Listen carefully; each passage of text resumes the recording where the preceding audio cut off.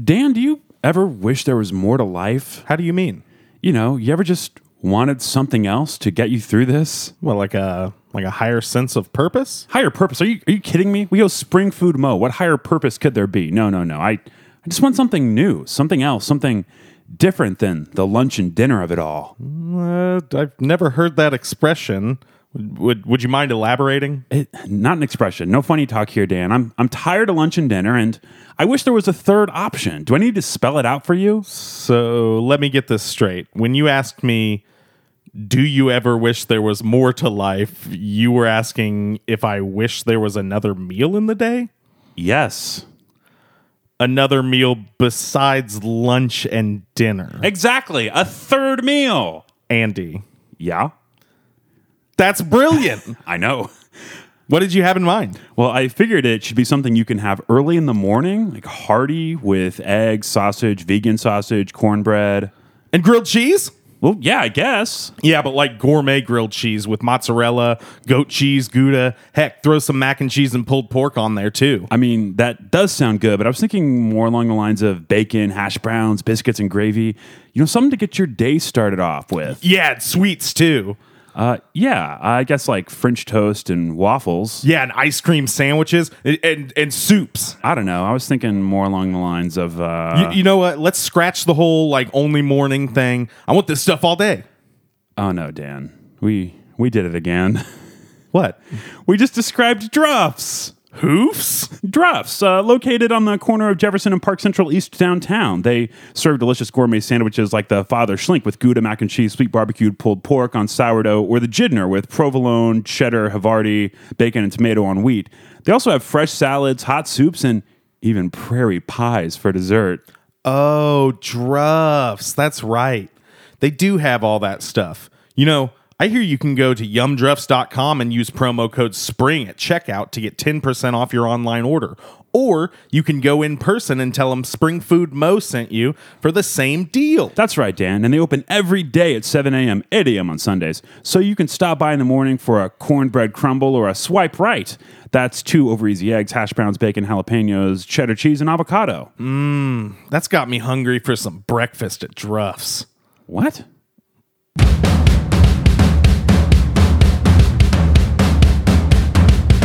Spring Food Mo!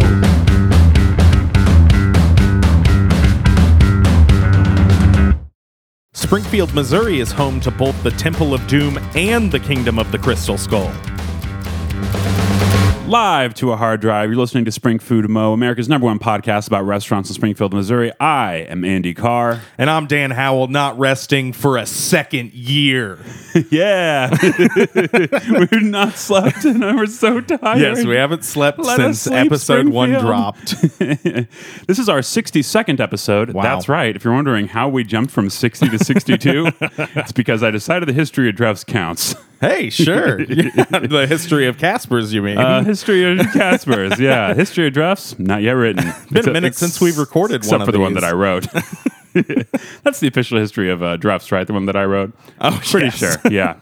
So yeah, this is now our 62nd episode. Officially, canonically, it's been retconned. Wow. 62. Feels pretty good. It feels great. Yeah.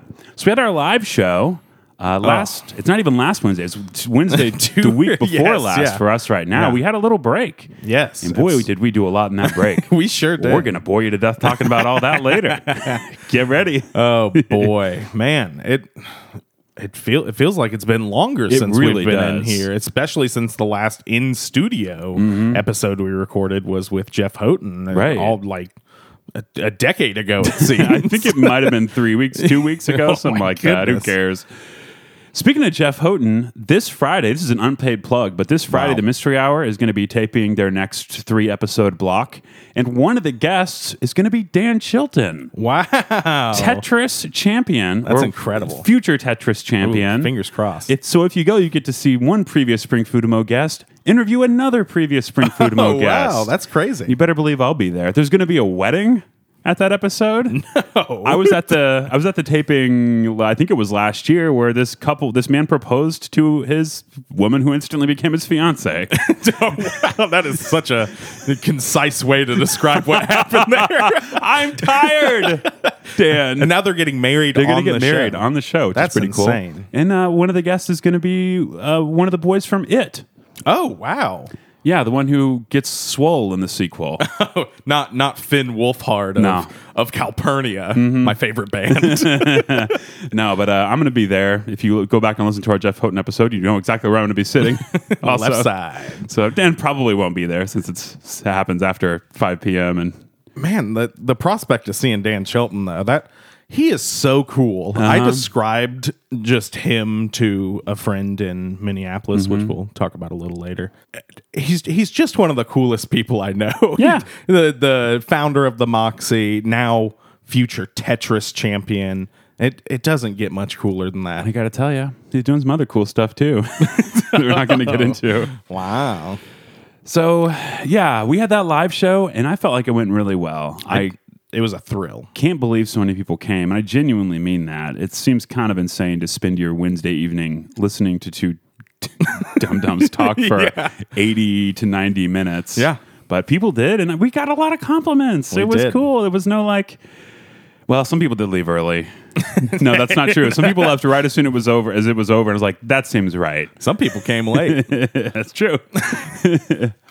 But it was a lot of fun. Thank you if you came out. Thank you if you listened to it. We see the numbers. We know it was like an average number of episode listeners. So hope everybody enjoyed that. I sure enjoyed planning it and performing it with you, Dan. I wonder if anybody re-listened that was at the show besides us. 100%. I got texts about it from people who were there. Yeah. Wow.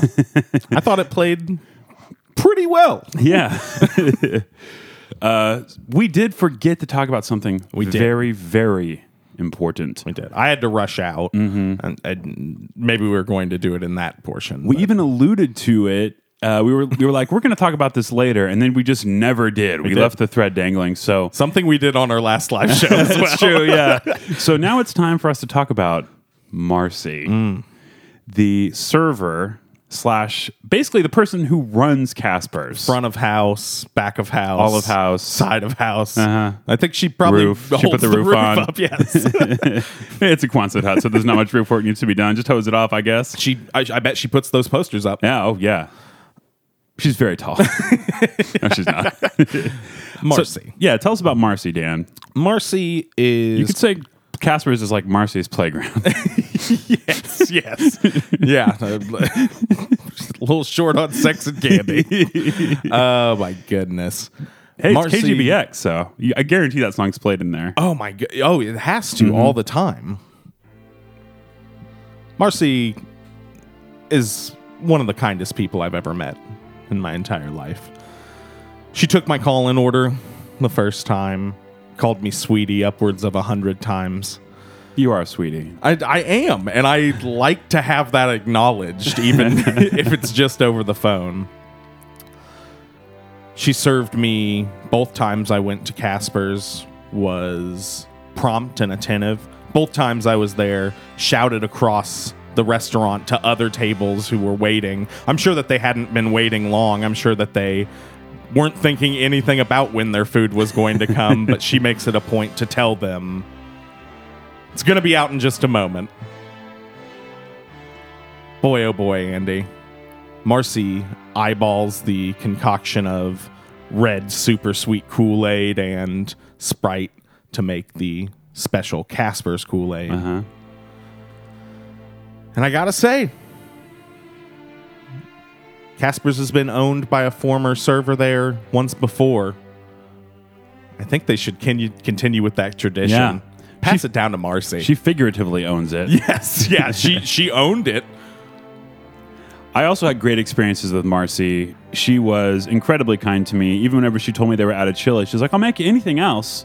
But I really came for the chili, so I walked out. I spat in her face. No, I didn't. Wow. I was really nice to her. She was so cool about it. She was very sympathetic. And then later when I did come, I told the stories on the previous episode, the Casper's episode, how fast my order came out. The gentleman next to me had gone outside to smoke, so basically they just gave me his order. And so my order came out in 90 seconds. Wow. Because we'd ordered the same thing. And then his order came out like 30 seconds after that. So such fast service. I think one of the times you went, it was just Marcy, right? Yes. Oh, absolutely. I think both times I went, it was just Marcy. What a phenomenal person. Really fun to talk to. Hustles. Yes. But also never looks like out of sorts either. This is her job. She's doing it well. She's doing it at the very top level, Yep. I would say. And that is why we are going to award Marcy at Casper's with the Spring Food Mo, Springfield Mo Golden Tower Honorable Medal of Excellence for Distinguished Achievement in the Field of Food Service. Congratulations, Marcy. God bless you.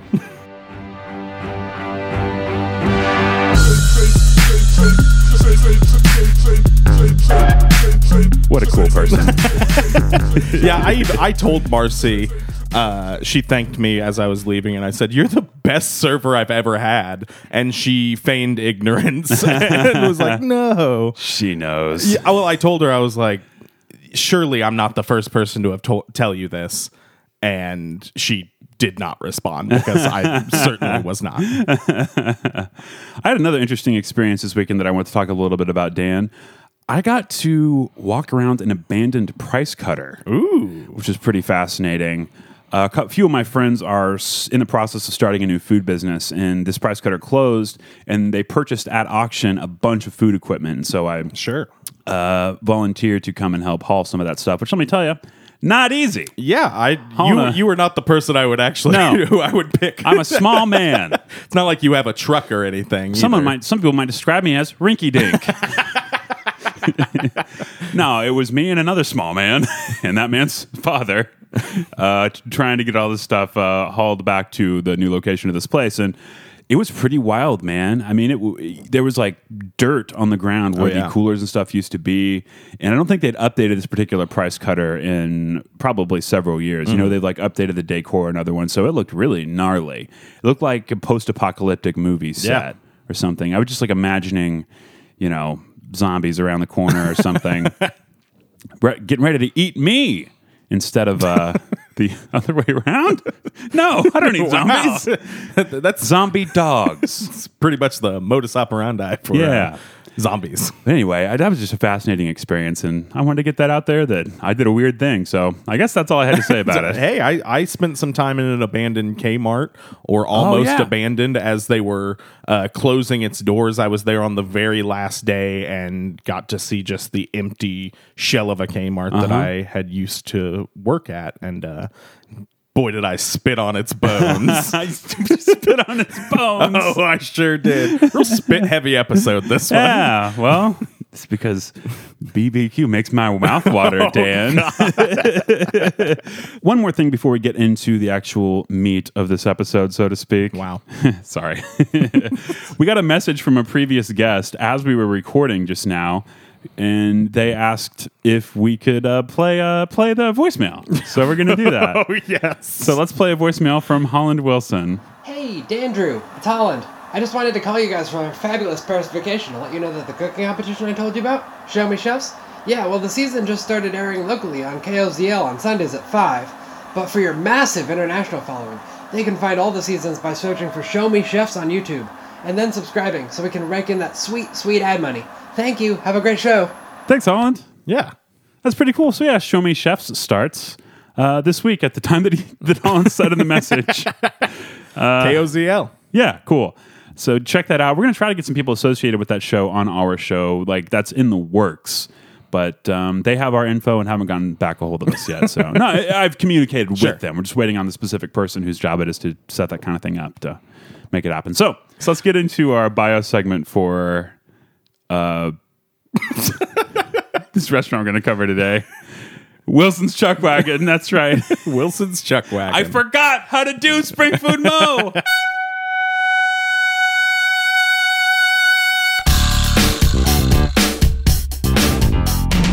Wilson's Chuck Wagon is a family business, and the family is the Wilson family, specifically Kay Wilson, her husband Raymond Boots Wilson, and their son Ben. If the name Boots Wilson sounds familiar, then thanks for listening to our show and paying weirdly close attention to the bio segments, because the reason the name Boots rings a bell is that he and Kay used to own Pappy's Place, which by total coincidence was the last barbecue spot we covered just a few months ago, with special guest Vance Hall, owner of Dress in downtown Springfield. Use promo code SPRING at checkout for 10% off.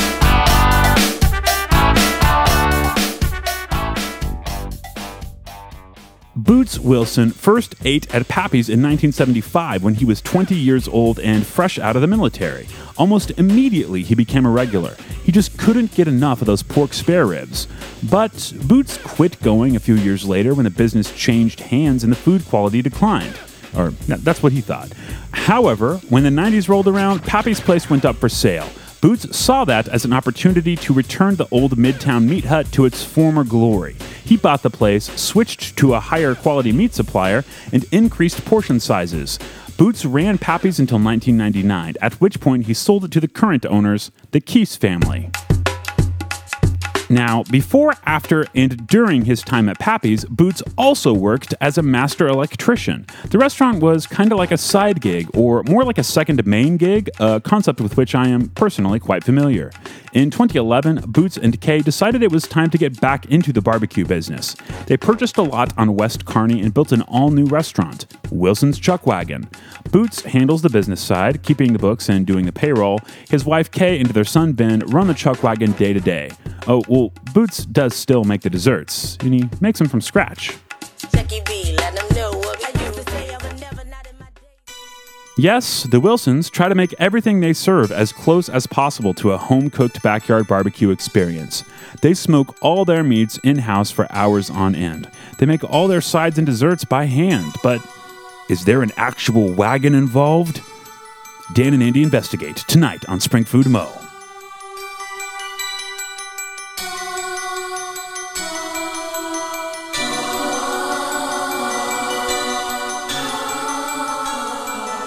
Pretty short bio there, Andy. Not a whole lot of information out there. It's almost as if I was overworked for a week and then had a vacation. Didn't do... No, actually, the truth is, there wasn't that much out there about this place. I mean, I felt like there was a reasonable amount of information. It happens. So, and part of the history of it is the history of Pappy's. So if you want to know more about Pappy's and how this family got into barbecue, go listen to that. Yeah, pretty good episode, I'd say. Yeah, it's fine. No, it's really good. I'm really proud of that one. I think neither of us had been to Wilson's Chuck Wagon prior to our visit this week. We're going to try to do more of that because it's kind of become clear that in order to sustain this show, we're going to have to not go to the big restaurants every single week. Got to save some of them. Oh, yeah. I had not even heard of Wilson's Chuck Wagon. Never get over there. Mm-hmm. I had only seen the billboards on the north side of town. There's Wilson's Chuck Wagon billboards, and it's a good name. It is. It's a really great rolls off the tongue and the top of the mouth. Chuck Wagon. Who's this Chuck fellow anyway? Didn't bring him up. I really thought that. I'll tell you what, Dan. I reached out to someone that I thought was affiliated with the business, and that person is going to come on later. Though it turns out they're not affiliated with the business. Okay. So you walk in, you're going to notice it's got a real fast food feel inside. Yeah. They do have a drive-through, and it feels like a fast food place until you look at the menu and realize it's definitely sit-down restaurant prices, at least for several of the entree items. It's a counter-service restaurant, so you just walk up, make your order, and then go back to your seat and wait. They bring it to you, that kind of thing. You got your sauces at the table, Indeed. Your classic barbecue restaurant staple. There's white painted bricks. It's beige drywall. They got 11 four tops plus 2 outdoor tables, black chairs with red padding, black and white checkered tablecloths. This is a pretty standard barbecue restaurant. Dan. Very unassuming. It kind of feels like the place like on the side of the road in Texas that you'd go sit down for a break or something. Sure. That was the impression that I got. And I mean that in a pretty neutral way. It just felt like pretty typical inside to me. That's kind of how it was for me after a long, weary travel. I don't know how weary it was. But after a long day of traveling, on my way home, got to sit down there. And that is why we picked this place, is because it was relatively close to the route you would be taking on the way home from it was a kindness done by you, actually. Thank you so much. I really appreciate it. I was just trying to make it feasible for us to do an episode this week. Well, I went back again anyway, so it is way out there. You filled your wagon twice. Yes. So the first thing I think we need to talk about at Wilson's Chalk Wagon is the sauces.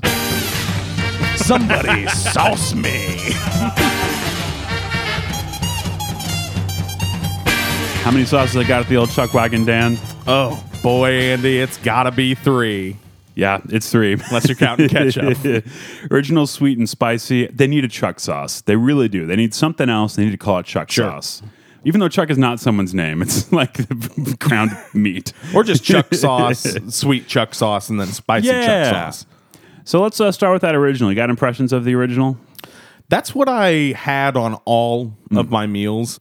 It was fine. It's a real thin barbecue sauce. There really is nothing too standoutish to me. It tastes like, some Casey Masterpiece or Sweet Baby Ray's, probably more. Well, Dan, that to me is a generous interpretation because my notes say barely there. Oh, okay. I felt like this had almost no flavor at all. It did have a very thin, aqueous texture, and that was about it. Not a big fan of the original sauce. I think I probably preferred the sweet sauce. Mm-hmm. What were your impressions of that one? It had a nice initial flavor, but I found that flavor dissipated less than a second after it hit the tongue. So I liked it, immediately after the bite, but then that flavor went away real quick. Kind of just a sweeter version of the original. Uh-huh. Now, I did like the spicy more. It had a nice lasting throat burn. This was a legitimately good sauce. So if you go, I'd say the spicy is probably closer to what you're going to get as a standard barbecue sauce at another place. It's not really that spicy, except for, like I said, a little bit of throat burn, but I like the spicy. The only time I had the spicy, I also had some jalapenos on my dish, so I wasn't 100% sure if it was the heat from those or the spicy sauce, but it was fine. They're all fine in my estimation. I don't think I disliked them as much as you, but there's nothing super special about them. Dislike is too strong. I just didn't care one way or the other about the original and sweet and thought the spicy was pretty good. I definitely didn't buy a bottle to take home or anything like that, but the spicy was fine. Sure. Did you get a roll with anything you ordered, Dan? I didn't. There are rolls? Not only are there rolls, there are the exact same rolls that used to be served when we were kids at the SPS cafeteria. No. Squares, the square rolls that don't pop up very high, and they're very chewy. And I got to say, really enjoyed that roll. I'm a fan of that roll. Absolutely. Me too. It's a good roll, especially it's good for dipping. Oh, yes. Which is what I did. Dipped it in sauce, dipped it in beans, which I'll talk about here in a little bit. I got to say, SPS has switched everything to whole wheat, and those rolls are fine, but they don't have that just floury, delicious taste of the old roll. Chew to them. But good rolls. Enjoyed those rolls, and it was a real nostalgic bite for me because I hadn't really had that taste in 20 years or something like that. Who knows? Wow. Andy, I tried a couple different sides. Gotta say, I think my favorite was the French fries. I got those with my sandwich on my second trip there yesterday. Got my sandwich as a combo that came with a large drink and a large order of fries. And I gotta say, Andy, they mean large. This bag of fries was bigger than either of the sandwiches that I had. It was a huge bag of fries. Really just like, I can compare them to Wingstop's fries. Probably most aptly. Yeah. I mean, I don't think they don't have the sweetness that a Wingstop fry has. Actually, they're probably closer to a Chicago cheesesteak company fry. So soft. Yes, yeah, soft, but with some crispy ends. So you're just talking about the color is similar to Wingstop. So it's got that real deep brown. Oh, yes, yeah, absolutely. I would say they're up there with Wingstop. They're heavily seasoned like a Wingstop fry, and they get the really crispy ends on them. I even had mine on the Rachel Ray bag on that long trip home, and they still maintained a good amount of crispiness with the super soft insides. I mean, with the size of the order and the comparison to Wingstop, some of the best fries around, I really enjoyed these fries. I would say Wingstop's probably my favorite chain fry. Wow. Like, not probably. It definitely is. I feel like we used to talk about Wingstop a fair amount on this show, but we haven't mentioned it in a while. Haven't been there in quite a while. Sad. Yeah. I'm not going to elaborate on why that is. I tried the potato salad. It looked great. It had tons of red seasoning on top. I don't know what kind of seasoning it was because honestly, could barely taste it. Top layer was pretty good, very creamy, basically mashed potatoes. You would get some chunks in there every now and again, and it was a little buttery. But once I added salt, this was really good potato salad. Now I will say it didn't taste homemade. It definitely tastes like something pre-made or store-bought or a Sysco kind of product. But again, we have been accused of having some anti-Sysco sentiment, which we have for sure. But some of the food is good. It's just not any soul in it, as a previous guest said. I'm fine with the Sysco product, but whenever you're putting it up against a Shanghai-Inn egg roll, if that's the complaint we're getting, then somebody hasn't had a Shanghai-Inn egg roll. Shanghaied. Yes, you've been Shanghaied, fellow. So I did like the potato salad. I felt that I liked it more as I continued eating, also, for reasons that will become clear later. Andy, I also got an order of the onion rings, and probably the closest comparison I can make here is to Casper's. Oh. They really kind of felt like Casper's onion rings. So not excellent? Quite as good. Okay. Just, that style of battering, certainly not a panko batter or anything. They were perfectly fine. I feel like the Casper's ones were a little more seasoned, had a little more flavor just on their own. And these were, onion flavored. They weren't really anything special, but certainly not bad onion rings. I would get again. Nice. I tried the baked beans. This is the one thing I ordered that came out hot. Okay. There was just a little bit of steam rising off the top, which looked beautiful. These were thick and saucy. It was almost like sauce with beans in it more than the other way around. It tasted like a mild sweet barbecue sauce with some beans. There were also strips of tender ham in there. This was like stealthily the best barbecue sauce that they had. It tasted like a good barbecue sauce versus a mediocre barbecue sauce like the other three tasted like. Really enjoyed these baked beans. Again, don't know if they're homemade. Honestly, they didn't. They tasted like a really good canned bean. Because I love a good canned pork and beans. It's just the truth. And that's what these tasted like. I think that might actually explain something, and I don't know if we're about to get into our entrees here, but yeah, I had the barbecue beef nachos, and the one real defining characteristic of these nachos, they came with the baked beans on them. Not a lot of places do that, and maybe that's why I had more feelings about the barbecue sauce, because I agree with you. They were definitely my favorite part of the nachos. You just don't get them served that way a lot. Another part of these nachos, they use the nacho cheese. Oh. The one that comes from the dispenser. Nice. I don't know if they've got one of those dispensers in back or if it's just canned, but it's not any kind of shredded, then melted cheese. Like a lot of other things we've described so far, I can only describe it as not super special. Beyond the baked beans, I do think that that's kind of a defining characteristic that you don't get with a lot of other barbecue nachos. I love that idea of putting baked beans on nachos. That sounds awesome, especially these, which were really good baked beans. They were definitely the best part of them. My biggest complaint was in this huge order of nachos, you get a lot of sog going on. Yeah. They were heavily sauced, plus you get the bean juice and the nacho cheese sauce. Very soggy mess by the end, but gotta say, I would probably get them again. Was this takeout? No, this This was in my person. yes, Soggy this was my in in person. One. That's an issue. Well, as I said, huge order. They don't skimp on the portions of some things here. Their fries very big, and this nacho order was huge. Yeah. So by the time I got to the end, fairly soggy, but not too big of a complaint. Yeah, there. that's something that I wanted to talk about. I only had time to go once to Wilson's Chuck Wagon, which is crazy because we had an extra long time to do this. I've just been so busy and been out of town. But when I went, I got the combo platter to try as many things as possible. So I got the two sides I already talked about. It also came with 2 pork ribs, pulled pork, sirloin, which is like pulled beef or brisket, and 1 hot link.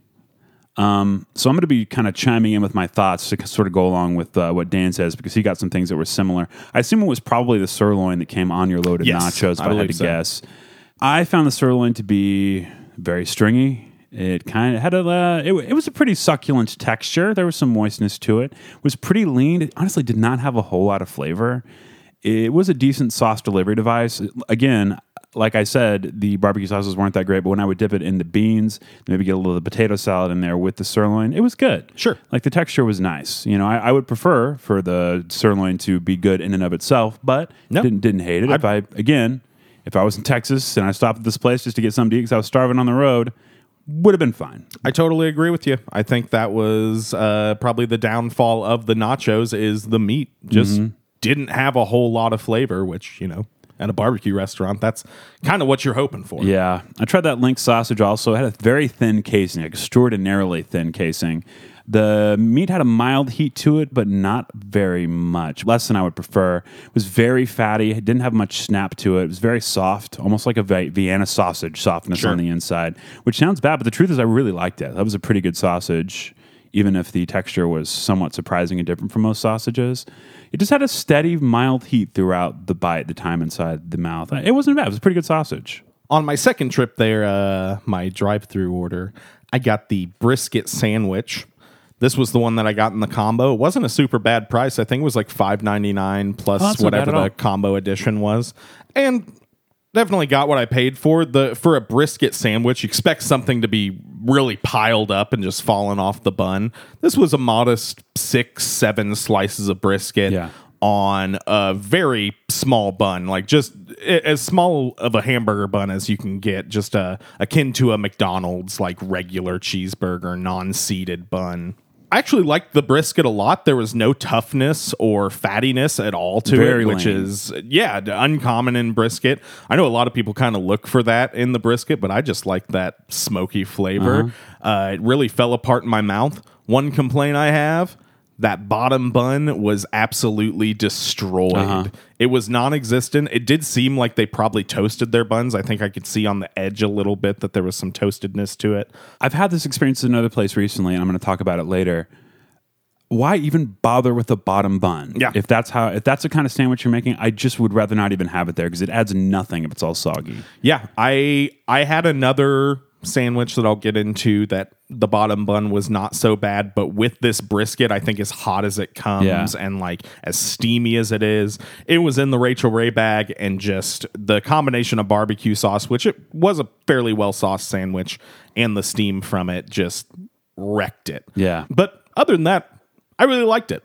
I tried some pulled pork, and I got to be honest, Dan, it tasted exactly like the sirloin. Prepared exactly the same way, did not have much crispness to it, was weirdly lean for pork, did not have much flavor, was unseasoned, was a little smoky, not quite as smoky as I would like. It was fine. Again, sauce delivery device, it was okay. My brother had the pulled pork sandwich, and I tried a little bit of it, could not tell the difference between the sirloin bizarre. and the... That's not normal. Yeah. That's not normal. Like, you can get a sandwich that literally has both on it, and you can distinguish between the two flavors in your mouth. These were, they're not great. They're not great smoked meats. Sadly, we're not negative very often, but like, I'm just speaking the truth here. But we'll get to some positive stuff here in a bit. I also tried some ribs, and Dan, I love ribs. I love good ones. You know, it's pretty hit or miss because I guess probably has something to do with whatever you feed the animal or something. I don't know. I gotta say, these ribs were dry. They were chewy. They were like 80% fat. Wow. Just huge globs of fat, barely edible. I had to like use a fork to cut the actual meat portion off so I could taste it. What a bummer. Really disappointing. That's a problem I didn't have with any of their other meats here. No fat on anything. And really. I will tell you that this plate cost $18.99. Oh, goodness.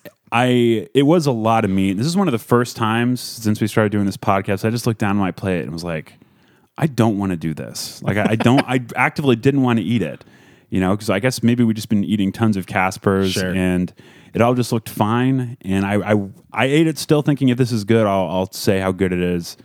And I left this meal deeply unsatisfied, like wishing I'd eaten a salad or something. Only ate half of it. I got to say, I felt really bad after. That cost, I think, for my second meal, I got a brisket sandwich, another sandwich, one of those sandwiches as a combo with the fries, and I think it was $16.99. So that was after tax and everything. That's quite the price point for something that's gonna leave you disappointed like that. And when I talk about me feeling bad, I mean, I hadn't eaten all day. So this is a lot of it's operator error. Sure. So I had like one RX bar that day and then ate at 4:30, which is not like normal human behavior. So a lot of that is my fault. You know, I filled an empty stomach with smoked meat. So Sure. that's my fault, you know. But I just don't think I want to do that anymore. Like I just don't want to just sit down and eat a bunch of meat. Hey, I get it. Food fatigue is what I was experiencing. And it kind of carried into my vacation, which we'll talk about here in a little bit. The last thing I tried, well, the second to last thing I tried was I had a little bite of my lovely girlfriend, The Smoke Show. You had a bite of your girlfriend? Yes. Yes. You guys are weird. Yeah. Hey, you got to keep it fresh somehow. I had a bite of The Smoke Show's hamburger. She got the 4th pound burger. I think it was $5. It was just very, very plain. It tasted like a Wendy's burger. Yeah. I think it was pretty clearly like a frozen patty. Nothing super bad. The price point on it wasn't horrible, and with the big order of fries, maybe if you got like the chili burger or something, I noticed they also had chili fries. I'm curious to see how those are. But I don't think I would ever get that again. Wendy's beef is fresh, never frozen, Dan. Oh, really? They use fresh meat. Wow. You saying a Wendy's burger, I wish I'd had eaten at Wendy's. Ooh. I mean, I kind of like Wendy's, but Hey, I love Wendy's. oh, man. We did try one more thing, and I'm really happy that we get to end on what I assume will be a positive note because we both tried 2 different kinds of pie. Absolutely. And these are definitely the only items that we can guarantee are made from scratch because they make a big deal about that in interviews and on their website. I tried the pecan pie, which I love pecan pie. Absolutely. Okay. I make pecan pie just about every Thanksgiving and maybe a time or two during the year besides that. Barbecue restaurant dessert staple. For sure. This is a very traditional pecan pie preparation. It's a thin, crispy crust.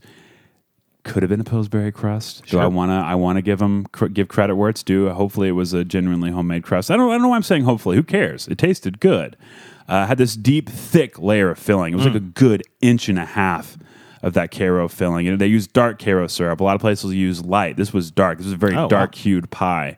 They used whole pecans, no halves or slices. It was rich and it was gooey. It had this great crunch from those whole pecans. Definitely tasted homemade. That's awesome. You know, you can tell the difference between like a high fructose corn syrup packed pie, which is kind of ironic because it is made even of the homemade actual version corn is, syrup. yes. But it was a really good pie. I really enjoyed it. Awesome. I was so glad I got it to go. And then I ate it at like 9 p.m. that night or something. And I was so glad it was good. It was such a relief that homemade pie was so tasty. Really enjoyed it. So what kind of pie did you get? I asked her the different pie types that she offered, and she remarked that he had made a cherry pie today, even though that was not something he normally made. He just wanted to try it. And I gotta say, I kind of wish I would have gotten another pie, but, as the saying goes, I think it was operator error. I'm just not a big cherry pie fan. The crust was delicious. I think the filling was just cherry pie filling because I don't even know how you execute a cherry pie any other way. It seems like a very long process. Well, you put it in the pie-sized electric chair. Yes. Oh, wow. Okay. The cherry pie was all right. I would have loved a scoop of ice cream on top of it. I wish they offered ice cream because they have so many delicious pie offerings. Maybe this place should just be a pie restaurant. Yeah. But even then, there's still going to be second place in the Springfield pie game. Boots, true pie guy. Yes. Kudos to Boots. Yes. So I guess that brings May us to he live a long, immortal even life. live forever, Boots. If this was my neighborhood barbecue restaurant, I'd probably be okay with it. Sure. You develop affections for things that are close to you just because they're easy to get to. Maybe that's what they're going for. Maybe that's the kind of place this is. I mean, there were people there when I went, and it was 4:00 on a Wednesday or something. Hey, you know what I love? I love that they have a drive-through. Yeah. Any barbecue restaurant with a drive-through, that's awesome.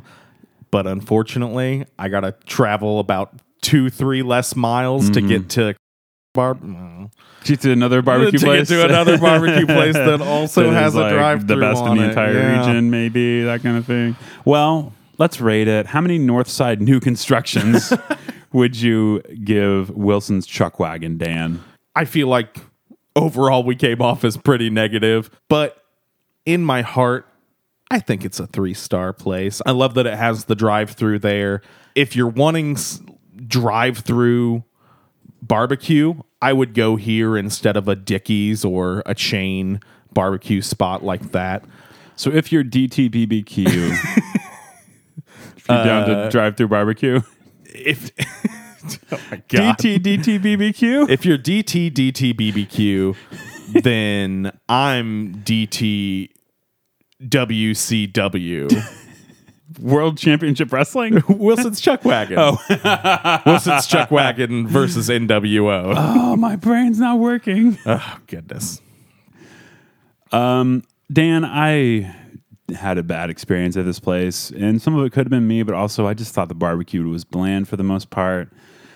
Sauce was mediocre. I did really like the pie, so I'm going to say like 2-star food, 4-star pie, and I'm going to give it a 2.5. Sure. 2.5, which I think is tied for the lowest rating I've ever given, if I'm not mistaken. Hey, no, that's not true. We both gave Ziggy's a 1. Oh, that's right. So, It's tied for second. Well above Dublin's the Pass. Ziglari Empire's. Zigalari. Ziglari.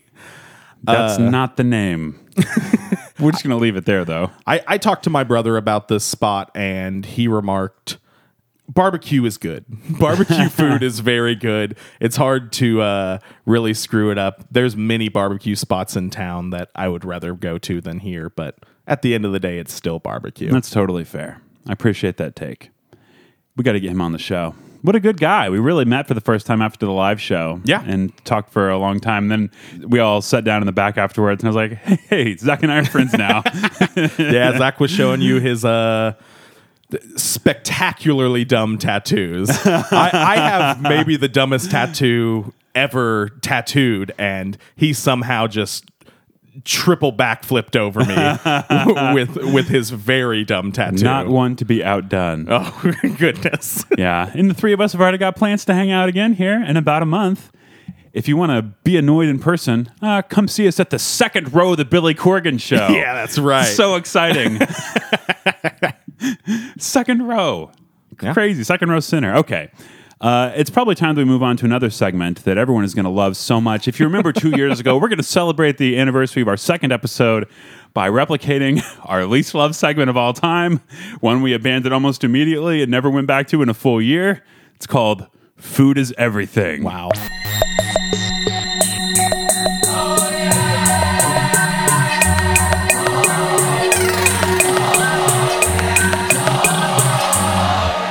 Dan and I both went on some trips. Dan left the morning after our live show. Yes, I had to pack, maybe a little inebriated after our show and Why? after our Why would that post-show be? celebration. I put off packing for a while, so packed my bags, and in the morning, my lovely brother, who you mentioned, drove me to the airport in Kansas City, Missouri, to fly up to Minneapolis, St. Paul, Minnesota. You got to give a little love to St. Paul. I think most of the time I was actually in St. Paul, but I still refer to it as Minneapolis Sure. for some reason. That area, man, I want to go so bad and just do the punk rock tour of Oh, my Minneapolis and goodness, St. yes. Paul. I mean, so several of my favorite bands came from there, and they played like the 7th Street Entry and what's the other? First Avenue. First Ave. I want to go and just see those places. Yeah. Badly. They're very cool. The downtown Minneapolis area is very cool. I've been before. Didn't get a chance to really go this time, but gotta say, I love the city up there, which is why I'm gonna get into some of the food I had up Please there. do. Andrew, That's me. Kansas City Airport, Burger King. You ever heard of it? Yeah. You've had a Whopper there. One of the worst meals of my entire life. Andy, I think I can back you up on it. The Burger King inside the Kansas City Airport, Terminal 2, Southwest Terminal, very bad. Bad. $10 Whopper, I think is what I had. A true Whopper. Oh, yes.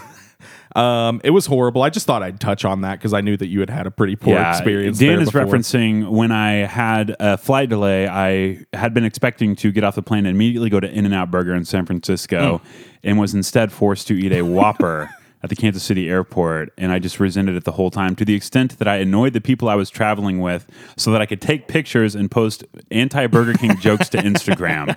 So other people were like, hey, that's Alcatraz. And I was like, let me know if you see a dumpster full of cardboard so I can take a funny picture. Great travel companion. Yeah, always. Yeah. Yeah, that was not good, and it was my chagrin whenever I found out that after the TSA checkpoint there were many more, possibly better restaurants Yes. that I could have eaten at, but Burger King was the first thing I saw. I thought it would be funny to eat there, and boy, was it. And you defended the king from time to time, too, but now you understand where I was coming from that whole time. It was a terrible Whopper. Oh, listen, I still defend the king, but as is your duty. that was very, as very a peasant bad. in the kingdom. Yes, yeah. Whenever I swore my oath back before the old gods, that means something. Got to Minneapolis, first stop, Raising Cane's for that cane witch. You ever had Raising Cane's? I think you and I may have had Raising Cane's together Oh yeah, once. maybe in Austin, Texas. Gotta say, all the hype around these chicken sandwiches, I think Raising Cane's has to be in the conversation. That cane witch with cane sauce, ooh, buddy. I'm not sure raisins belong in a chicken sandwich, though. Hey, they're fibrous. Raisins and candy canes. What a weird idea for a sandwich. All right, moving right along. First evening there, went to the Mall of America, as one does whenever you're in Minneapolis. You were talking about the abandoned price cutter you went to. I was in a near abandoned Mall of America. Some places there stay open until 10 midnight while everything else is closed, and you find yourself as one of maybe 100 people just kind of shuffling around the empty halls of this 3-story It's mall. straight up Dawn of the Dead. Yes, it was 1979. very weird. Went to the Hard Rock Cafe there. Don't know if you've heard of it. Had a little dish that I think you're familiar with. And how hard did you rock while you were there? Just get an earful of this. This is I don't know if it was branded after any particular artist, but it was whiskey and Coca-Cola. Okay. Had 2 or 3 of those. Went and did an escape room at the Yeah, that's Mall how of you want to America. prepare for an escape room. Boy, was it a good time. I've never been to an escape room before. I've always been invited as a part of like corporate events, and gotta say, thought it sounded kind of corny, thought it sounded pretty stupid, but doing it maybe half drunk with my with my best buddy Josh up in Minneapolis, it was a great time. Yeah, I mean, you guys did sign up for the kindergarten escape room. It's like, this is really hard. No, And you we solved signed it up with 15 seconds left. For the gold rush. Oh. In which the mob was coming after us as we were trying to get the gold out of this cabin of somebody who owed money to the mob. Once our hour was up Wait, and we... is this based on the film Public Enemies from think director so, Michael Mann? yes. Really? Yes. That's yeah. hilarious. Yeah, the camera was very shaky. Could tell what was Early going digital on a lot. photography. Yes. Yeah, we failed to escape in the 60 minutes allotted. You don't say. And over the loudspeaker in the room, someone announced that the mob was running 7 minutes behind. Then we completed it with about 33 seconds to spare, and That's boy, great. was it a good time. It was just you and Josh? Yeah. I think it goes up to 8 people, but gotta say, I do it with just one buddy. What a good guy Josh is. I only know him from when the two of you were guests on my previous podcast. Oh yeah, that's right. That's pretty much the only time I've talked to him, but what a good dude. Hey, he's one of the best. I was up there, and he's his son Oliver was celebrating his birthday, Oh. and gotta say, I should have been a teacher, Andy. Yeah? These 8-year-olds, I was bossing them around like it was nobody's business. It was so much fun. They were just like, they just beat the tar out of each other on a trampoline. That's all that they wanted to do. But whenever they get that authoritative voice in their head, old Danny yelling at them to get in line. Oh my goodness. I think you'd be good at it. I mean that. I think I would be too. I whipped them into a game of musical chairs like you couldn't imagine. You whipped them Yes. Yeah. like butter. Anyway, Andy, let's get into the real food of it all. Yeah. Josh's lovely wife, Jess, made me an egg sandwich in the morning. Just going to go every single thing you ate, huh? Yeah, naturally. But this one actually is special. She put jelly on it, Andy. Oh, wow. And I don't think you're ready for this jelly. Was it jalapeno jelly? No, it was was it? some kind of purple jelly. Welch's? Yeah, I think so. I don't know if it was like blackberry or just regular grape jam, but boy, you want to kick up your egg sandwich. Go ahead and throw some jelly on there. Kick up the jams. That's MC5. That's another. Well, I think they're from Detroit. But, Yeah, you know, I think upper they're Midwest. kicking out the jams, actually. I made it a joke, Dan. Andy, let's get serious now. I did have some actual restaurant food up there. Primarily Parkway Pizza, the pizza shop that Josh manages up there in St. Louis Park. They serve Minneapolis-style pizza. That's cheese on top of the toppings, thin crust. Pretty standard stuff. I don't know which one I even want to cover first, Andy, because they were both pretty special pies. Yeah. Started off with the Thai chicken pizza. Oh, I saw pictures of this. Oh, boy, did you. This was pretty much designed to make you jealous with a peanut butter sriracha sauce, chicken, diced green peppers, diced onions, fresh garlic grated on top. This is one of the best slices of pizza I've ever had. Wow. That peanut butter base is really something else. Just cracker thin crust. So good. Something you should maybe try and replicate at a pizza night with old Jake Heron. It's been done. Ain't been done like this. Yeah, I bet. It's not vegan. Next up, we had the reverse stuffed crust pizza, which is a truly insane thing that I don't believe is actually on the actual menu. Yeah. This seems more like a sort of back end. like a Josh creation. Fenton? Yes.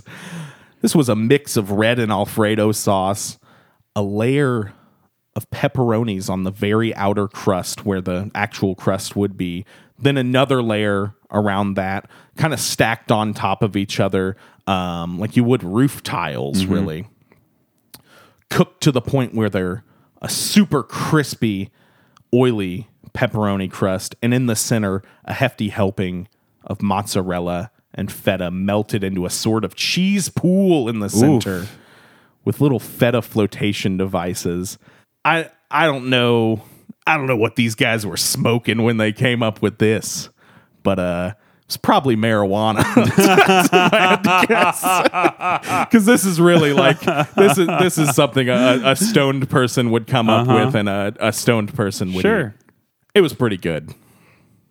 But Andy, Yeah. there's one thing that I had while I was up there, not from Parkway Pizza.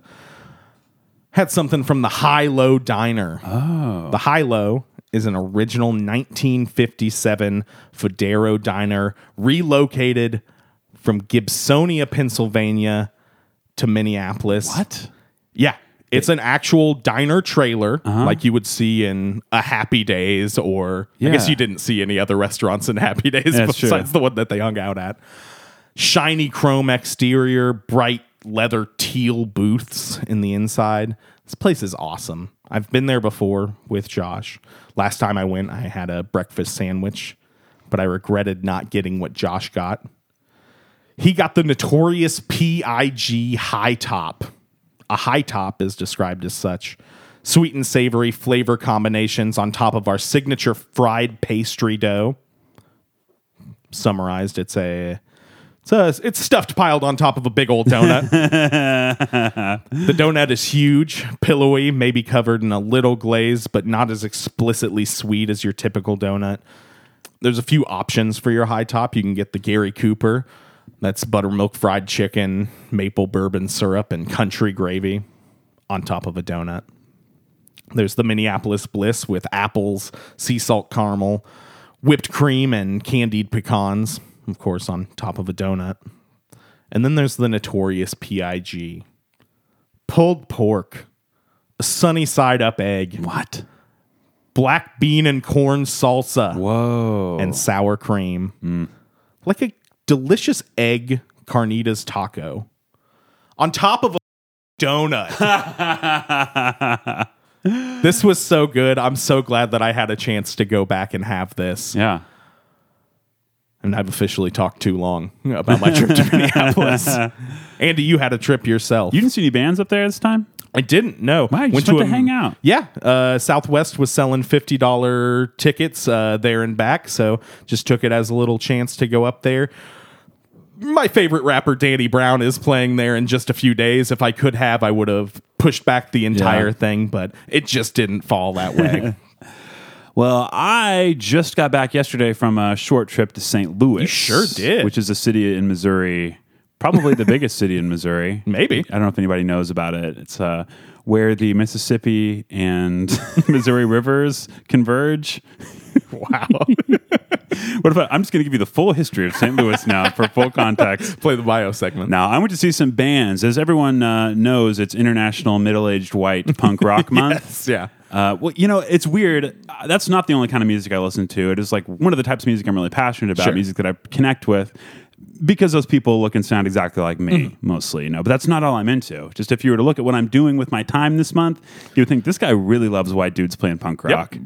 And it's true, I do, but I like all kinds of You could other probably stuff look too. at Andy, just any photo and know that. Black jeans, dorky band shirts. Like, this guy spends a lot of time listening to whiny music.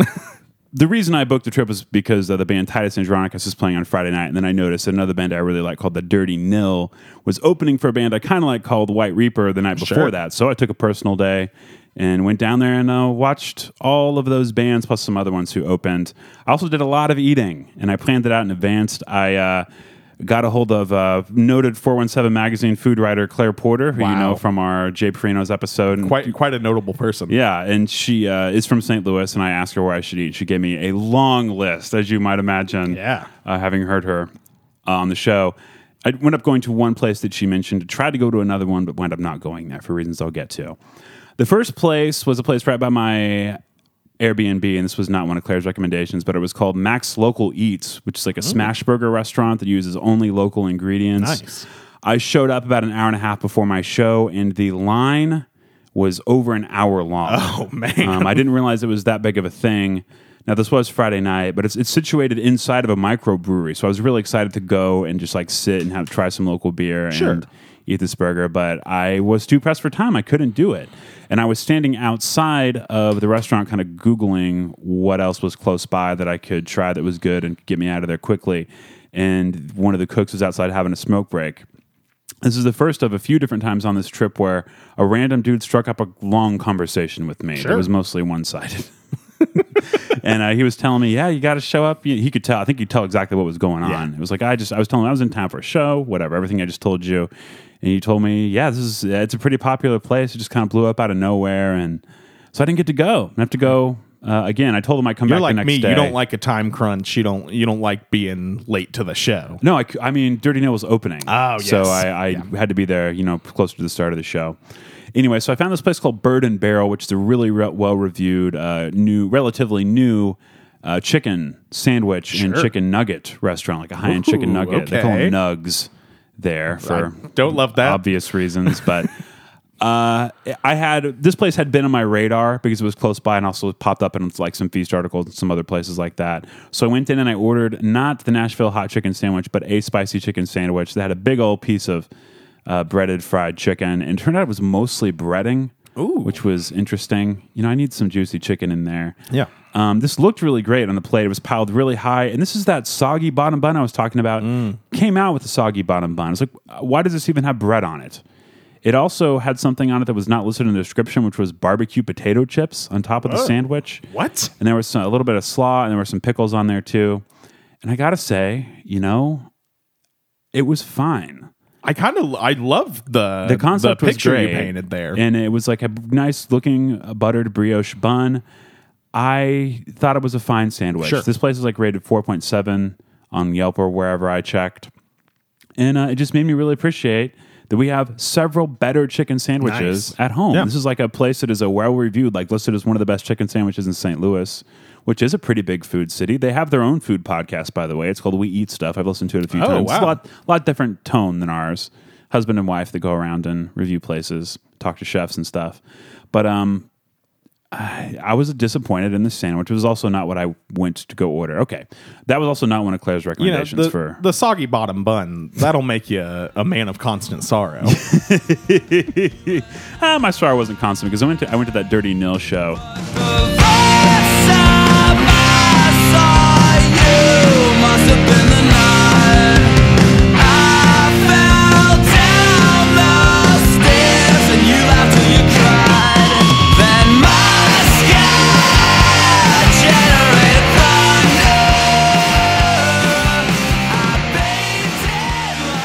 And this is one of those bands that I love their music and really connected with it.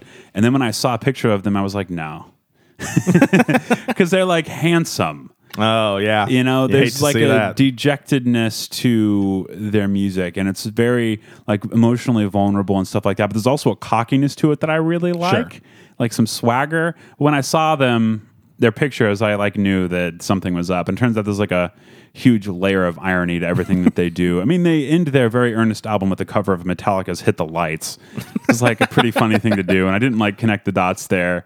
And I love those songs, but for that big like Joker-esque grin on the guy's face while he was singing these songs that mean so much to me, it's like, oh man, this is not what I wanted. I'm glad. I mean, I love the music and it still means something to me, but you know. And then White Reaper mailed it in. It's like, I'm not gonna say it was a bad show because the songs are good, but it's rare that I see a band look that bored on stage. And it was the first night of the tour. You know, maybe they were just getting warmed up. And they have a new album coming out in a few weeks.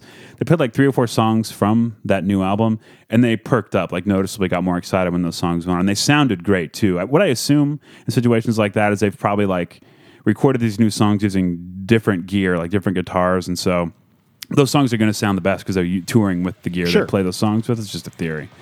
But their headlining set lasted about 45 minutes. Oh, wow. And they played one of their best songs. My favorite song of theirs is called Half Bad, and it's from their first album.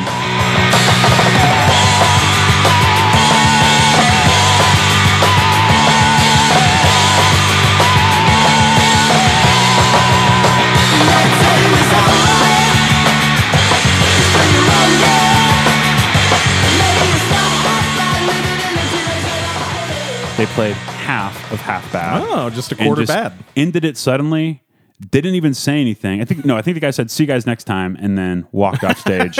No encore. And they didn't. It has like this swirling instrumental outro of the song. It would have been a great way to go out. And they just didn't play it. Wow. They just walked off stage. While they were playing, it was like you could see thought bubbles with like the hotel room shower. 45 minutes. 45-minute headlining set. I think the shortest headlining set I've seen is an hour. Yeah. And that was Death Grip. So they pack a whole lot into an hour. yeah. I mean, you don't want more than that. Monday night in Springfield, Joyce Manor is playing, and that's a band that they will probably play for an hour and play 22 songs. Oh, and yeah. It will be deeply satisfying. White Reaper is a band whose songs last like 3 or 4 minutes, and I didn't count. They probably played like 12 or 13, something like that, and it was so short. That's wild. Yeah, I mean, I didn't care about that band to begin with, really. I liked some songs, but so I wasn't disappointed or anything. If Titus Andronicus had done that, I'd have been concerned, you know. But let's move on to the next day. I went to breakfast in one of my favorite places in Kansas City. It's called Half and Half. I might have talked about it on the show before, but you can get like it's like a raspberry compote pancake. It's got raspberry mascarpone. But the real deal, like the real important thing, is to get it fried in duck fat. Ugh. A duck fat fried pancake. Got some potatoes, got some Brussels. Before. Fantastic.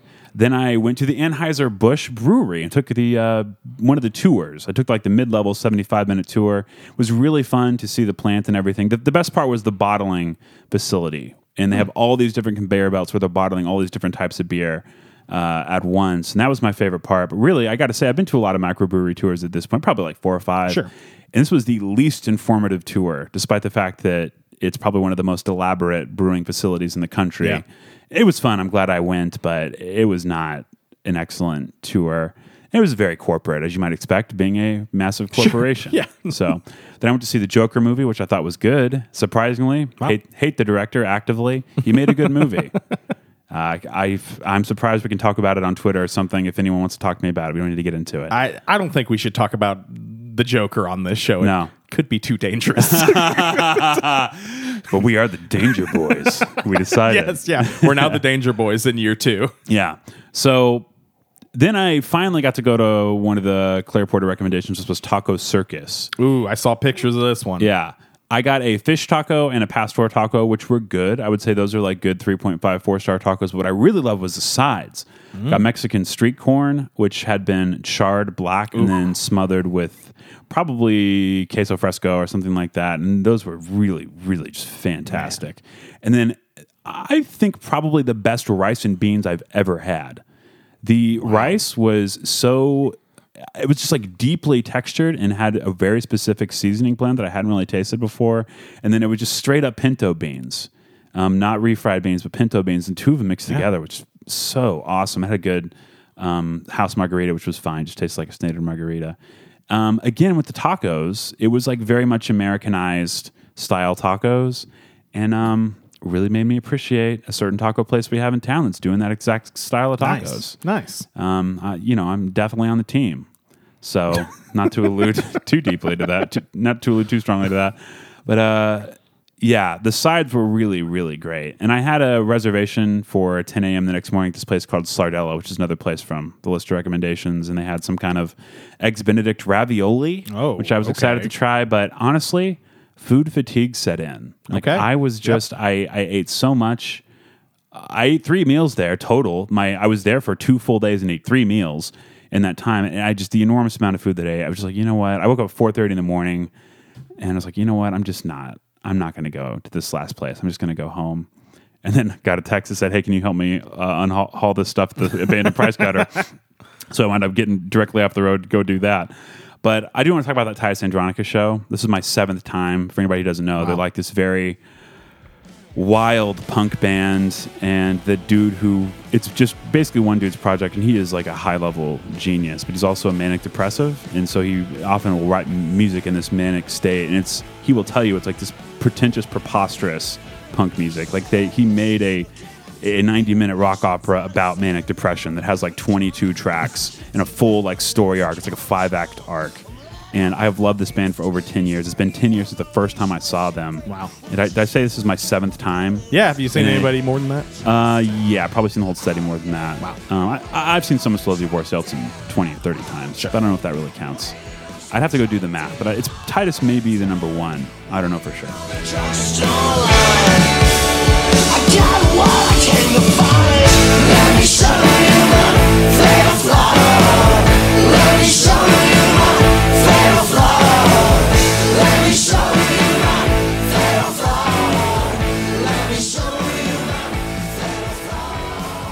This was the best show since the first one. Wow. He was open about the fact that he was in a manic state, like in a positive way, and high energy. He came out and opened the show. He just walked out on stage by himself and talked to the crowd for 2 or 3 minutes, like interacted. It's awesome. It was a pretty light crowd from what I saw on your Instagram. 40 or 50 people tops. Now, this is a band that I have watched twice with crowds of like 15,000 people before at festivals, or with like 300 or 400 at smaller venues. And so each year that I've seen them, the rooms have just gotten a little bit smaller and a little bit smaller, but honestly, that makes the shows even a little bit more special. And it means more that those 40 or 50 people came than maybe it does that those 15,000 people came to those other shows. So I really appreciate that they don't seem like they're sad about it. Like they put in just as much effort and energy into the show as they did to the ones where I saw them with many more people. That's incredible. And then it was great. The set list was fantastic. There weren't any surprises. They played the same set they've been playing on this tour. Didn't do any covers or anything. Whatever. It was great. They just played "Keep on Rockin' in the Free World" with Mark Maron. Fellow podcaster Mark Maron. I danced and I shouted along, and I wasn't necessarily able to talk the next day, which I found myself in a situation that required a lot of talking that I wanted to be doing. And I was like, I'm real sorry that my voice isn't working right now. Yeah, they're kind of gravelly shout-alongs. Yeah, some of those. And I gravelly shouted along. Was the band ugly enough for you to enjoy? Yeah, for sure. You can see the picture of me with the singer. He was like hanging out by the merch table after the show, and which he's never done that at other shows, probably because there were more people. And I got to take my picture with him. I went up to try and get a medium-sized T-shirt because I have a Titus shirt, but it's misprinted. Sure. And it's off-center, and I just hate the way it looks. So I was like, I got to get another one. Didn't have any medium shirts. Wow. I have It's a pretty medium-sized audience. It's true. Yeah, you're right. He's like, I got an XL if you want that. And I was like, nah, not for me. Yeah. I wish I liked Titus Andronicus more. I wish you did too. You could come on this trip with me. Anyway, he was like being a salesman for his own records. I was like, I've got them all, man. I was like, I have all these records.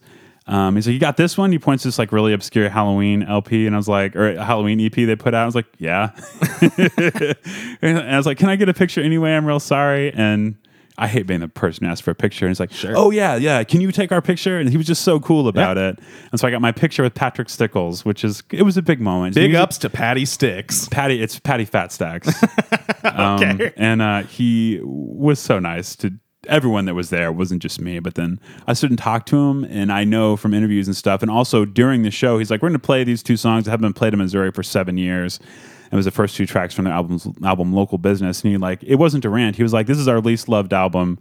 And It's your most loved album. It's my favorite one. Wow. I told him that, and he just told me, I was just a really hard time in my life. He was going through a rough patch. I think he said it was a nightmare year, is what he said.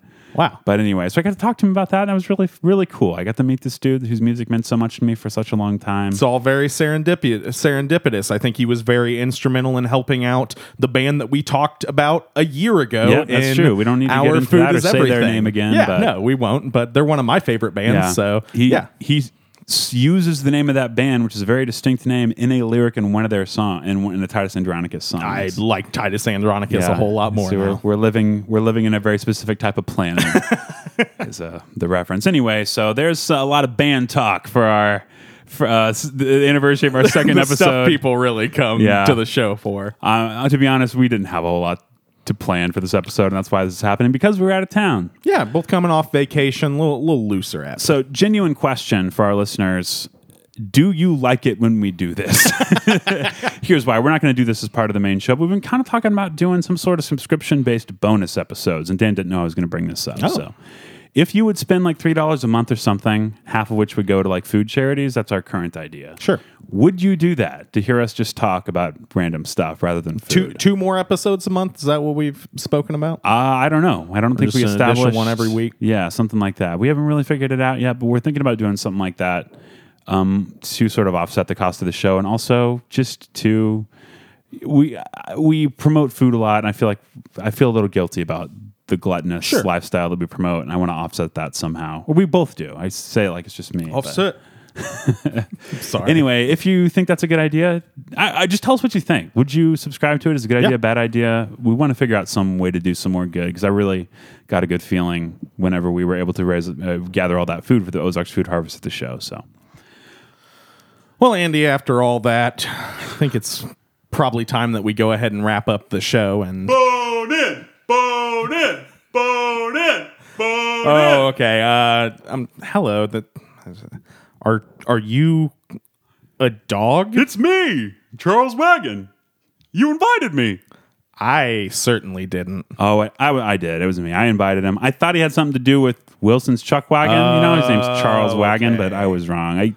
He was so excited to come on that I felt bad canceling, so I told Charles he could just like swing by and say hey. Can I get you anything, Charles? Some water?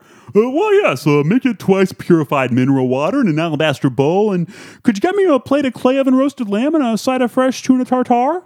I'll see what I can find in the kitchen, but it might take a while. Wait. Hey, Dan, can you just handle the interview section here while I get this ready? Yeah, sure, Andy. I guess question 1. Can all dogs talk? Oh, no. Most dogs can't talk. I'm an exceptional dog, a very good boy. I'm a dog genius. A dog genius. Oh, why, yes. My dog IQ's very high.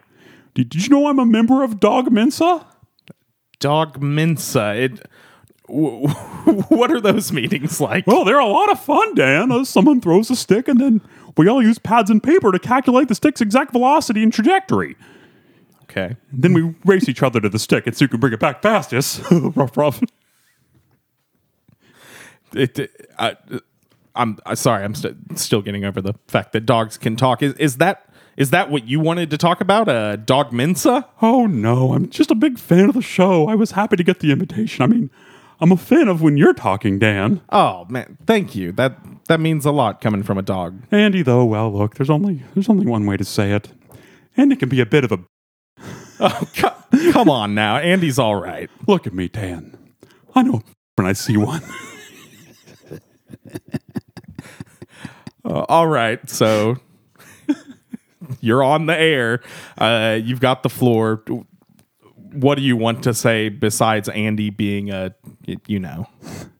I'm here to talk about bonelessness in America, Dan. There's just too many nuggets. All those nuggets out there. Nugs.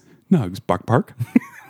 There's just nothing left for victims of quadrupedalism to chew on. That's why we started the Bones Brigade. Wait, the Bones Brigade. So you like a Poochie-esque skateboarding talking dog from the 80s? Oh, no, that would have been funnier. But it's 2019 now, Dan. The 80s were like 10 dog lifetimes ago. You must be thinking of a different Bones Brigade. Yep. Okay, tell me about your Bones Brigade. Okay, thanks, Dan. I want to. We're a bonelessness activist group. We did our best work in the 90s, back when my predecessors lobbied hard for the legalization of GMO chickens. Sure. We wanted bigger chickens, and we got them. You know what they say? The bigger the chicken, the bigger the bones. And you know what we dogs say? The bigger the bones, the better. Oh, I'm not actually sure if Andy knows this. He's in the other room, but dogs can't have chicken bones. It kills them. They splinter inside their bodies. But so you're responsible for massive mutant chickens. Has the Bone Brigade done anything recently? Well, that's news to me. It would explain why so many of my friends have died young. Yeah, they absolutely would. Since I took over, some of the more recent advocacy has been predicated on a little bit of a misunderstanding. For years, we thought we were working so hard to end bonelessness. We were holding rallies with signs and chants, more bones, more bones, more bones. I've seen some of those. Yeah, that's what we would say. Sometimes we would chant, bring bones back. Bring bones back. Okay. Yeah. Uh-huh. And it was working. Every year, these human men in suits would come out and announce, all right, you mangy mutts, one more year of bones. Okay. Then we'd celebrate, run around, chase each other, sniff butts. Yeah. Bite each other. As dogs do. But then a year would go by and we wouldn't see any increase in bones in the world, Dan. So we'd rally again. Okay. That happened 12 years in a row. Wow. Still no more bones. Well, turned out there'd been a big misunderstanding. The public thought we were asking for more episodes of the Fox Network's hour-long paleontology-focused procedural drama Bones, starring David Boreanaz and Emily Deschanel as titular Bones. Okay. Yes. We really should have known. Miss I mean, Bones. how else did that show run for 13 seasons? At least we were successful at something. Anyway, I just wanted to encourage your listeners to boycott boneless meat. Bone it! Bone it! Bone it! Bone it! So you know that all those chicken nuggets and boneless wings, they still have bones. They're just taken out and, not left in the chicken. Those bones still go somewhere. You can still get those. What? Really? Where do you get them? I mean, I hesitate telling you because, like I said, chicken bones do kill dogs and cats as well. Pretty sure they're just at some bone waste site. Well, turns out my whole life has been a waste. Okay. Oh, well. I think I'm going to take up skateboarding now. That way I won't have to end the Bones Brigade.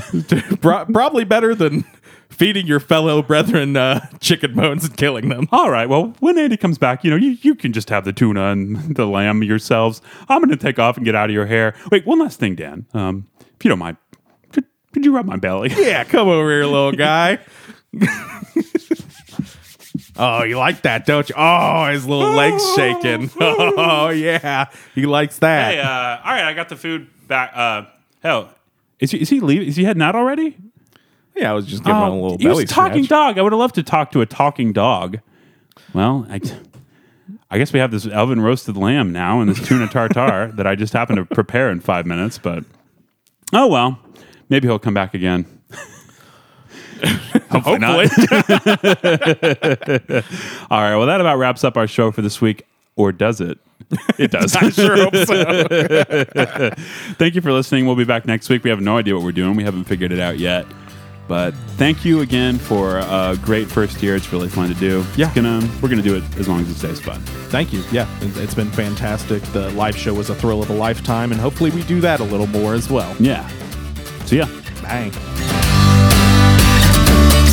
Hey, thanks for listening to Spring Food Mo. We really appreciate it. And if you'd like to support our podcast, guess what? You can. Visit support.springfoodpod.com. That's support.springfoodpod.com. Thanks for the money. Spring Food Media. The public thought we were asking more. The public thought we were asking for more episodes of the Fox Network's hour-long paleontology. The public thought we were asking for more episodes of the Fox Network's hour-long paleontology-focused. The public thought we were asking for more episodes of the Fox Network's hour-long paleontology-based.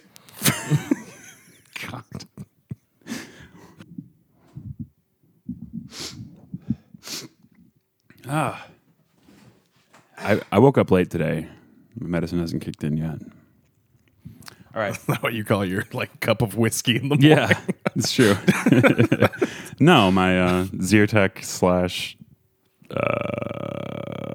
Sudafed.